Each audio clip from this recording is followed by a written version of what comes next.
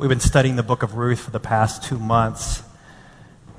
Now it's time to bring it to a close. And all along, God was up to something really big.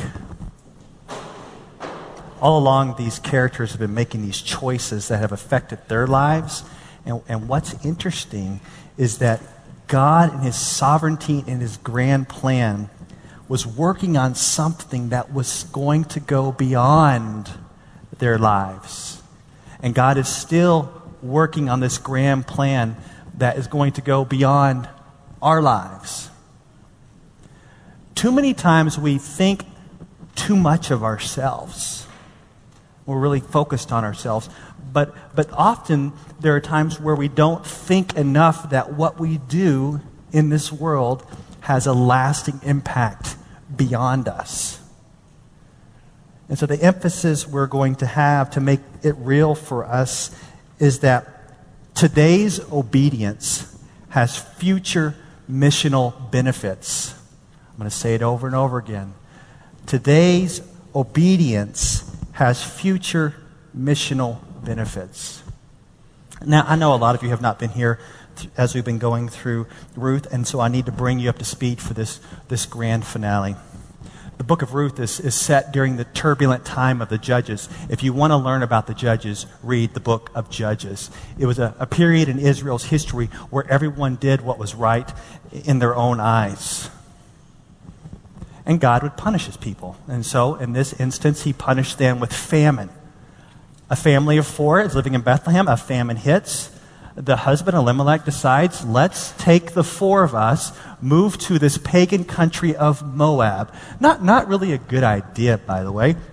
So Naomi and Elimelech and their 2 boys, Mahlon and Chilion, they leave to Moab in order not to die. And then they get there in Moab, and what happens? The dad, Elimelech, dies. So you got Naomi left with her 2 boys. And they make a poor decision. Dad's off the scene. Often when dads are off the scene, kids make poor decisions. These 2 boys marry pagan Moabite women, Orpah and Ruth. After a period of 10 years, no kids come along. And what happens to Mahlon and Chilion? Boom, both died. So the story here now in chapter 1 is Naomi, the mother-in-law, with her 2 daughters-in-law, who are Moabite women. Naomi hears there's food back in Bethlehem. She's like, girls, I'm going back to Bethlehem. Go back to your gods. Go back to your people. Go back to your family. Have a good time. May the Lord bless you. See you later. Because if you come with me, it's going to be a lot of suffering and pain and sorrow because I can offer you nothing. Orpah's like, all right, I'm out of here. See you. She goes back to her gods. Ruth clung to her mother-in-law. Ruth took refuge under the sovereign wings of God. Ruth was converted. So she follows Naomi back to Bethlehem. These 2 widows have absolutely nothing. They are poor. But God has made a provision for poor people in Israel. And one of the things that they can do is they can glean in the field. So Ruth is a diligent woman. She goes out and starts picking up the leftover sheaves and gleaning in the field for her and her mother-in-law, Naomi. And she just so happens to end up in the field of this godly man named Boaz. Just so happened in God's sovereignty. She gets there, and Boaz is like, I've heard of you. You're Ruth. You're that godly woman who came back from Moab. You took refuge under the wings of God, and you've been taking care of your mother-in-law. You're an awesome woman. Let me load you up with all this grain and bless you. Ruth is like, great. So she takes all this grain back to her mother-in-law, and she's like, man, there was this guy I met in the field. And he gave me all this grain, and he just blessed me. And Naomi's like, awesome, what's his name? And she's like, it's Boaz. And she's like, Boaz? Do you understand, Ruth, that Boaz is related to us? And he has the ability to be a redeemer. He can be the redeemer that comes into our lives, marries you, redeems us out of poverty and suffering and childlessness. Boaz is the man. He's our redeemer. Let's craft a plan to get him to marry you. Here, do this. So late at night, around midnight, she goes out to the threshing floor. She uncovers his feet while he's asleep. This is Boaz, and Ruth lays down there, and he startled, he wakes up. He's like, whoa, who are you? And she's like, I'm Ruth. And then she proposes marriage to him. In fact, she proposes that he proposed to her. And he's like, man, this is awesome. I totally want to marry you. You're a great girl. You have integrity. You're the one I want to marry, but I can't. You see, there's this other relative. There's this other guy. There's this third party who has rights to you first. And so he can marry you. But if he doesn't do it, I'll do it. And so Boaz is a crafty man. He goes to this third party. He says, look, man, here's some land you can redeem at a good price. He's like, I'll take it. And he's like, oh, by the way, once you take the land, you get this widow thrown in. He's like, I don't want it. And so that redeemer bows out. Boaz steps up. As we see in the video, it's a wedding day, and kids are on the way. All along, God has been crafting this sovereign plan, and he's been using the decisions, the godly decisions of Ruth, of Naomi, and Boaz. He's been taking their decisions, even the small ones, and he's crafting this plan. And what we're going to see at the very end of Ruth, he's crafting a plan that's going to go beyond their lifetime. He's got this bigger plan in mind that these small characters play a part. Exact same thing happens today. God is crafting his grand plan, and he takes people like you and your obedience, and it plays into his plan somehow. And even when you die and pass off the scene, his plan keeps projecting forward. Your obedience today has future missional benefits. This is kind of similar to the idea of legacy. I know you're familiar with legacy, right? You want to be good at a social cause, or you want to raise successful children, so that when you die, people will look back and say, wow, what a great job they did. Or when you go to college, you want to really do something spectacular in college so that when you graduate, people will look back and remember you fondly. That's the idea of personal legacy. That's not what we're going to talk about today. Because you realize when you're trying to craft your own personal legacy, I don't know about you, but it puts a lot of pressure on you. You're like, man, what's going to happen after I leave? Or what's going to happen after I die? Are people going to think well of me? And you get all this pressure on you, and you get nervous, and you get anxious. But you're hoping, okay, I hope when I die, they're going to say, he did a great job, and they'll give me all the glory. We're not talking about a personal legacy. Too much pressure, too much self-focus. What we're talking about today is getting caught up in God's grand plan. God has a plan to redeem people from all the nations through faith in Jesus Christ. That is his grand plan that is advancing on this earth. And what the book of Ruth is teaching us is that we can get caught up in it with our small acts of obedience that will have future impact. So don't think today about your own personal legacy. Think about getting caught up in God's mission to redeem men and women through Jesus Christ. You play a part in that, and once you pass off the scene, your obedience will carry on into eternity. Ruth is teaching significant things.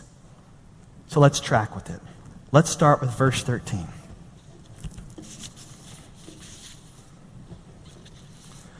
So Boaz took Ruth. She became his wife, and he went into her. And the Lord gave her conception, and she bore a son. So Boaz and Ruth follow God's grand plan, perfect design for marriage. They wait until they're married for marital intimacy, and from that marital intimacy comes a baby boy. And it says here that the Lord gave her conception. The Lord gave her a baby. I love it because throughout you can say the Lord has been directing people, directed Ruth back from Moab, put her in the field of Boaz, hooked those two up, took the Redeemer off the scene, got those two married, and now the Lord gave her conception. The Lord's been in control all along. So this little boy, this little baby, is born to Ruth and Boaz. Think about having those two as your parents.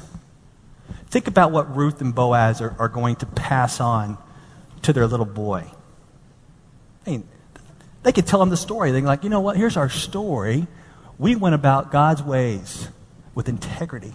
We trusted him, and God has abundantly blessed us. But if Ruth and Boaz tell their whole story, Ruth has a past. Right? She was in Moab. She worshipped Chemosh. By the way, when you worship Chemosh, Chemosh has to do with human sacrifice.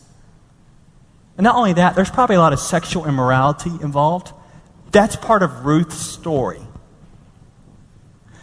And I think where it's appropriate, parents should tell their kids their story where it is appropriate. And I want to share with my kids my story. My wife wants to share her story of how Jesus has redeemed us. I want my kids to know that when I was their age, I was not memorizing Scripture. I was not winning Awana awards. When I was their age, I was throwing pine cones at moving cars. I was trying on new cuss words, and only those from the 80s will get this one. I was playing records backwards, listening for satanic messages.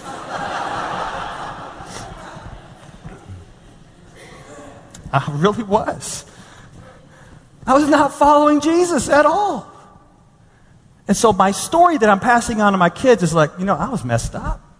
But Jesus came in and redeemed me from my life of sin and bondage to Satan, and he saved me. And now I'm caught up in this mission that God is doing in redeeming people, and I just want to pass it on to you.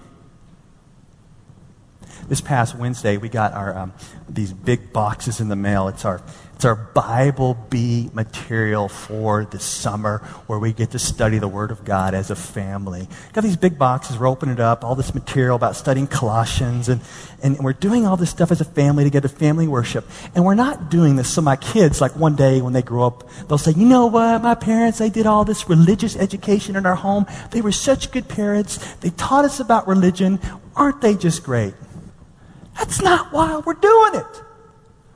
We are caught up personally in the mission of God, and we just want to pass it on to them, and we want them to get caught up in the mission of God. And so when we pass off the scene, they're still following Jesus, and when they pass off the scene, their kids are following Jesus, not because they can look back and say, what a great personal legacy. We say, look, God's got a plan. I'm caught up in it. I want you to be caught up in it. And what happens is these acts of obedience have ripple effects down the generations. It really does. Your obedience today can have impact 100 years from now, 200 years from now, on into eternity, because there's a big plan going on here beyond you. Same thing with Ruth and Boaz. We're talking about them thousands of years later. Let's keep going. Verse 14. Then the women said to Naomi, "Blessed be the Lord, who has not left you this day without a redeemer. And may his name be renowned in Israel." So the book starts with Naomi, it ends with Naomi. Remember, she was bitterness, mourning at the beginning. She went from tragedy to triumph, famine, feast, childlessness, offspring. And I love this. So she's probably at her home, just chilling out, and all her women friends come over. These are the women friends from the beginning of chapter 1. They say, hey, look, there's Naomi. And she's like, no, don't call me Naomi. I have a little name change here. My name is now Mara. I am the bitter old woman. Call me Mara. And they're like, all right, Mara. And so these are her women friends from chapter 1. They are now brought back in to chapter 4. And what it looks like, not for sure, but it looks like the women friends go over to Ruth and Boaz's house, get the baby boy, march through the streets, I'm just guessing, march through the streets with this baby, end up at Naomi's house. And then they say these things. They say, praise the Lord, here is your Redeemer. And you're thinking, I thought Boaz was the Redeemer. Well, yeah, Boaz is the Redeemer. But here is a baby that is going to redeem her out of childlessness, kept alive the name of her dead husband, Elimelech. And when she got old, this baby was going to take care of her. So God worked it out in such a way that he made sure that when Naomi got old, she would be cared for. And then look what the women say. They make this kind of this prophetic word. They say, may his name be renowned in Israel. This is basically saying, may this Redeemer be famous. And these women don't know what they're saying. They're just praying this prophetic. But from this Redeemer was going to come famous offspring, King David. And from the line of King David will come the most famous offspring ever, Jesus Christ. From the line of Ruth and Boaz. I'm trying to get you to clue in here. I don't know if you're cluing in yet, but I'm trying to get you to clue in here. God used the faithfulness of Naomi, Ruth, and Boaz to craft his sovereign plan in history that worked out in their lives, but projected way beyond their lives. So their little bitty acts of obedience had future missional impact down through the generations. But I guess it could have gone another way. I mean, I don't know how it could have gone. But when you think about this scenario, Ruth and Boaz are just like us, and we make these decisions. And, you know, Ruth and Boaz were alone on the threshing floor late at night. Everybody else is sleeping. There's a woman at his feet. Boaz could totally take advantage of her. I mean, come on, who's going to know? And who's going to really care? He could totally take advantage of her. He had the opportunity. I think about hanging out with men and some of the choices we make, and think that the choices you make just over one weekend, you think, you know, it's just between me and me. And if there's consequences, maybe it'll impact me a little. Maybe if you're married and your wife finds out, you're like, oh, my wife found out. Bummer. Then it might impact her a little bit. But you're just kind of thinking about you. And maybe about the consequences to your wife. But do you understand that the consequences can go to your kids? And their kids? And their kids? Are you cluing into that? That you can make decisions now that are so poor, such bad judgment, that they can carry on from generation to generation. But in the same way of making poor choices can have a lingering effect, so can making choices of obedience have a lingering effect. There's a family in here, most of you know them. Tim and Tammy Norman, they're here. They have wonderful kids, and Tim has been the director at Crusade at Northwestern, and as you may know, they are moving on to the wonderful country of Texas. That's where I'm from, all right? So they're moving on to Texas, and while they have been here, they have seen students, maybe some of you, come to faith in Jesus. And these students take the gospel all around the world, and then they share the gospel with others. And then they share the gospel with others. And so Tim and Tammy, their short years here, 6, 7, 8 years, have this lasting impact that continues on. But you know, it's not easy being a Campus Crusade director, missionary. I mean, how do you even explain that job sometimes? People are like, what do you do? And you're like, I'm kind of a missionary, sort of, work on campus, and like, who pays you? I mean, what are you going to say? Well, the students pay me. How many of you pay Tim and Tammy students? Right? I don't think so, right? The students don't pay you. You got to go raise your support. That's hard. Sometimes it comes in, sometimes it doesn't. You're like, you know, maybe I should just bail and get out of this. But you know, you obey in the small things, and what's happening? You have this lingering ripple effect of obedience that lasts and spreads from generation to generation. That's what we're seeing in Ruth. Small decisions of obedience have a lasting impact for God's kingdom. Let's keep going. Verse 15. He shall be to you a restorer of life and a nourisher of your old age, for your daughter-in-law who loves you, who's more to you than 7 sons, has given birth to him. Oh, this is good. So Naomi thought her family was done, and so God brings along this Redeemer, restores her life, carries on the family name. So her childlessness is replaced by an heir. Her famine is replaced by a continual feast. The question is, we understand God's doing this, but who is the human instrument? It's Ruth. She said, for your daughter-in-law who loves you is more to you than 7 sons. Her daughter-in-law loves her, and her love keeps continuing. Think about the love of Ruth. She left her family to take care of Naomi. She risked getting beat up on going out to glean in the fields because she loved Naomi. She did this crafty, risky midnight plan because she loves Naomi.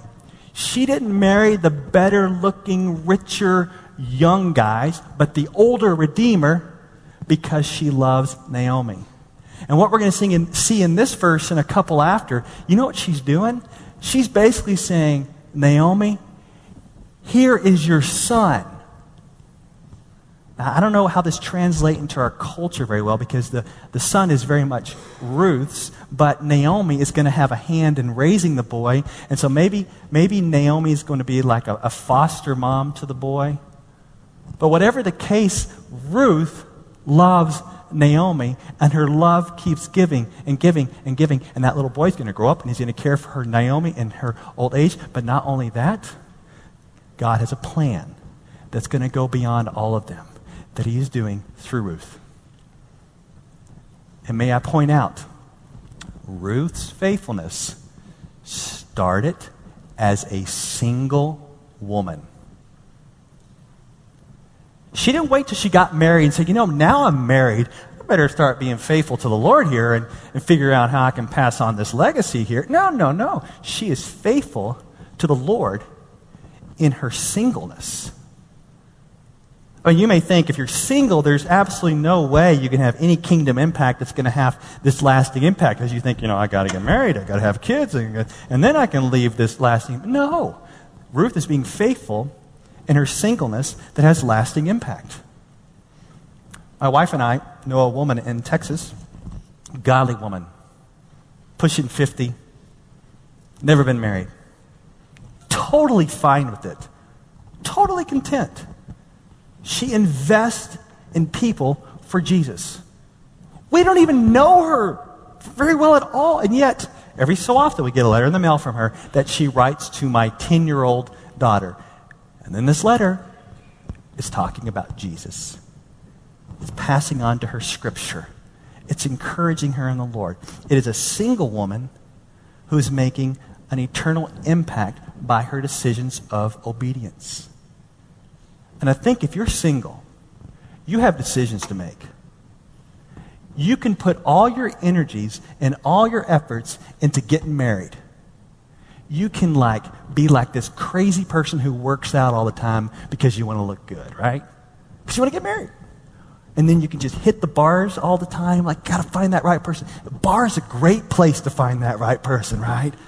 Go to the bar. Yeah, that's a good idea. And so you're focused on that. Or maybe if you're single, you're like, no, I'm not going to focus on married. You're going to take all your time and just consume it with your job. And you're just cranking out the hours. You're using some of the best years of your life to put into your job. Right? Yeah, let's just be blunt about it. You're cranking out hours in your job in the best years of your life. Or you could take your singleness, be consumed with the kingdom of God, invest in other people, human beings, Jesus, love them, disciple them, and see that carry on. So if you're single and you're here this morning, you really need to ask yourself, am I using my single years for kingdom impact? Or are you wasting your single years? Are you waiting to say, once I get married, then I'll have more time to make an impact? No, you won't. Just for the record, you won't. The Bible's very clear. Once you get married, you have your interests divided. Being single focus, hone in on serving the King and his kingdom, what are you doing with your single years? Let's just get really blunt. What are you doing this summer? When you come back in the fall, and I see in the fall, a lot of you just disappear, like the rapture or something. You're out of here. And then you come back in the fall. When I see you, what did you do? Did you invest in anybody? Did you tell anybody about Christ? Did you disciple anybody? Or was it all about you, your job, your career, your bar scene, your workout regimen? Come on. There's something bigger going on here. We want to get caught up in it. Future missional impact. Let's look at verse 16. Then Naomi took the child and laid him on her lap and became his nurse. You see what I mean here by foster mom? She's got this mother-like role, and she puts him on her lap, and she's take care of him. And then something funny, I think it's funny, verse 17. And the women of the neighborhood gave him a name, saying, a son has been born to Naomi. They named him Obed. He was the father of Jesse, the father of David. So these women are getting so caught up, and they're like, we're going to name him for you. It's like you go to the women's Bible study, and you're like, what do you think, women? What should we call this boy? And they're like, that looks like an Obed. So they name him. I don't know what's going on here. This is Obed. And his name means servant of the Lord. And he's obviously going to serve Naomi, but future generations. Did you catch that? This is no ordinary child. Did you catch the end of that? They named him Obed. He was the father of Jesse, the father of David. David. Oh, that would be King David. This is his grandpa right here, Obed. So what the narrator just did, the narrator put some time and space between Naomi and King David. Oh, come on now. The book of Ruth is a trip. Don't you admit? You have two widows just trying to figure out how to make ends meet. King David. Are you kidding me? God used them to produce him? God was crafting a dynasty through the decisions of these peasants? Yeah, and he's crafting not only a dynasty of King David, he's crafting a dynasty that is eternal and everlasting through David's greater son, Jesus Christ. That is absolutely amazing what God's doing. Absolutely amazing. And they didn't know about it. Ruth and Naomi and Boaz didn't get together and said, let's obey the Lord so that we will produce King David and then the Messiah. Isn't that a great idea? They had no idea. They just obeyed. And then God carried out the plan. And it happened throughout the generations because that's the way God works. Look at verse 18. Now these are the generations of Perez. Perez fathered Hezron. Hezron fathered Ram. Ram fathered Amminadab. Amminadab fathered Nahshon. Nahshon fathered Salmon. Salmon fathered Boaz. Boaz fathered Obed. Obed fathered Jesse. And Jesse fathered David. So the book is concluding. It's showing you that even during this messed up time of Judges, God was still in control, took the actions of faithful human beings, crafted it into a sovereign plan, and voila, King David. And you look at all these generations and you think, man, there could be some serious breakdown here, some human sin that could totally throw off this dynasty. There's no way that this could work out unless God was totally and completely in it, bringing salvation through the line of David, and ultimately Jesus Christ.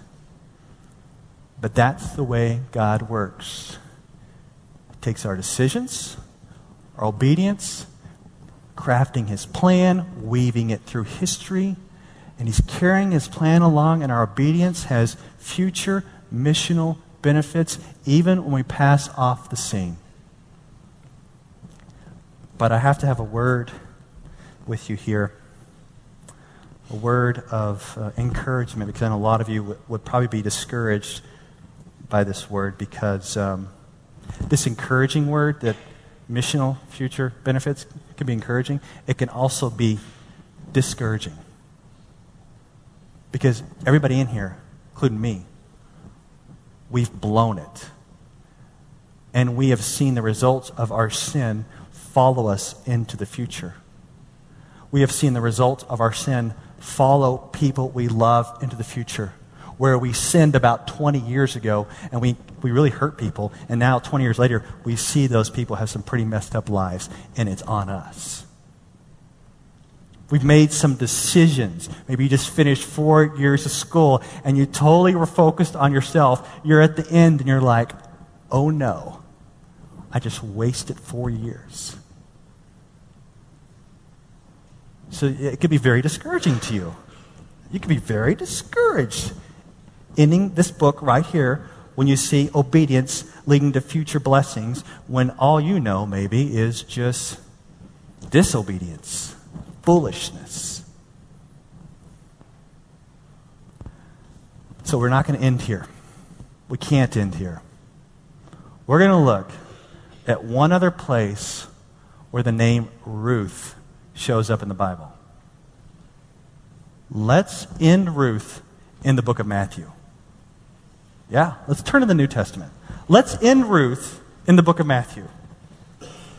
For all those who are discouraged by their failings of the past, wondering if God can make anything of your mess, let's look at the beginning of Matthew.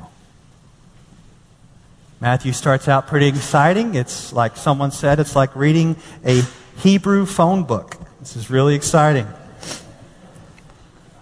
Can God make anything out of your mess? You've repented of your past sins, but you wonder if God could do anything from your mess. Let's look a little bit at this genealogy. Let's start in verse 1 of Matthew. The book of the genealogy of Jesus Christ, the son of David, the son of Abraham. Abraham, I'm not going to read it all. Abraham was the father of Isaac, and Isaac the father of Jacob, and Jacob the father of Judah and his brothers. And Judah the father of Perez and Zerah by Tamar, and Perez the father of Hezron. And Hezron the father of Ram, and Ram the father of Amminadab, and Amminadab the father of Nahshon, and Nahshon the father of Salmon, and Salmon the father of Boaz by Rahab, and Boaz the father of Obed by Ruth, and Obed the father of Jesse, and Jesse the father of David the king, and David was the father of Solomon by the wife of Uriah. Now jump to verse 16. We don't want to read all that. Jump to verse 16. And Jacob the father of Joseph, the husband of Mary, of whom Jesus was born, who is called the Christ. If you're wondering if God can make anything from your mess in the future, the genealogy should be encouraging. Did you catch any of the people who are in here? How about Jacob, the founding father of Israel? Great deceiver. Any deceivers in here? Jesus Christ came to save and redeem deceivers and turn them around and use them for his kingdom. What about this prostitute? What is a prostitute doing in the line of Jesus? You see the prostitute there? Rahab. You see Rahab? You know, Rahab had a boy, and what was his name? Did you catch that? Did you see the boy? That's verse 5. Let's see. And Salmon, the father of Boaz by Rahab. Wait, what? Boaz's mom is Rahab? Are you kidding? The prostitute Rahab? Yeah. It's Boaz's mom. God in his grace crafting this godly man, turning this situation around. Well, who else do you see in here? Well, we have the great King David, a man after God's own heart. And notice how David is referred to here in the genealogy. I mean, you've got to love it. Look again at verse 6. And David was the father of Solomon by the wife of Uriah. Oh, come on. You can say it another way. You don't just say it like that. You can just say maybe he's from Bathsheba, right? Say it that way, but don't say from the wife of Uriah. Oh, yeah. That would be David committing adultery with Uriah's wife and then covering it up and having him killed. Yeah, that David He's in here. You just go through this genealogy and you're wondering, can God forgive me? And can God do anything with my mess? Yes. Yes. There's not perfect people in this genealogy at all. God uses repentant sinners, turns them around, takes their life, and creates future missional benefits centered on the Redeemer, Jesus Christ. That is awesome. Be encouraged that your obedience today has future missional benefits. Even if you're not perfect, which we're not, even if you fail and sin, have issues from your past, ways you've blown it, God in His grace can craft all that in His sovereign plan. Yesterday, we had an annual meeting. And at the end of the meeting, we had some news, some good news. I'm not going to tell you the whole story. We don't have time. I had the chance to tell the congregation yesterday about my friend from California who had this radical conversion. God totally saved him and changed his life. But unfortunately, last year around Easter, at age 37, he died. Radically converted, lived about 5 years as a Christian, and then suddenly died. But while he was alive, he impacted people, and he would share the gospel with others, and then he would see others have this radical conversion in their life. And the reason why I brought him up in our meeting yesterday is that somehow, under God's providence, God's sovereignty, he decided that if he ever did die, he should send some money to our church. And so our church received a rather large gift from him after he was already dead. And we decided as a church yesterday to just kind of put that money and just give it all away for the advancement of his kingdom. When we put it into different categories, and one of the categories we put it in was to support and encourage the Congolese pastor, Kavidi Kakama. We gathered with them, and remember last November, great brothers in the Lord. So we're going to take care of him by just giving him some money from my friend who's with Jesus now. And as I was stepping back thinking about that, I thought, okay, my friend when he was on this earth never ever been to the Democratic Republic of Congo. I don't know if he's ever even heard of it. Now my friend is with Jesus, but while he was alive, he impacted people, and he also took some of his money and projected it into the future in some way.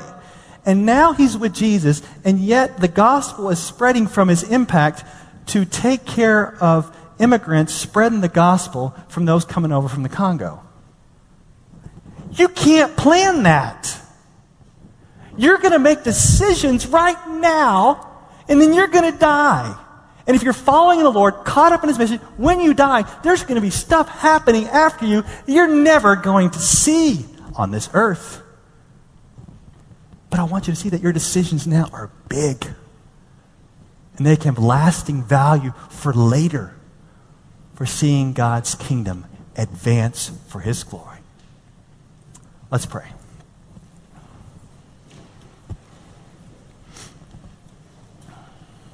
Lord, I just ask that as we follow Jesus now, as we obey Him now, and soon we will pass off the scene, let us know that by your grace there is going to be a continuing mission on into eternity by you just taking our works, empowered by you, empowered by your Holy Spirit, and will continue on into the future. That is totally your grace. We thank you for ending Ruth by projecting it into the future of God's plans centered on Jesus Christ. How two widows trying to make ends meet were thrown in with a godly man and obeyed you, and you took their obedience and crafted this wonderful plan that centers on Jesus Christ. Encourage us, Lord, that we're not wasting our time. Encourage us that our decisions and choices, even the small ones, contribute toward the advancement of your plan.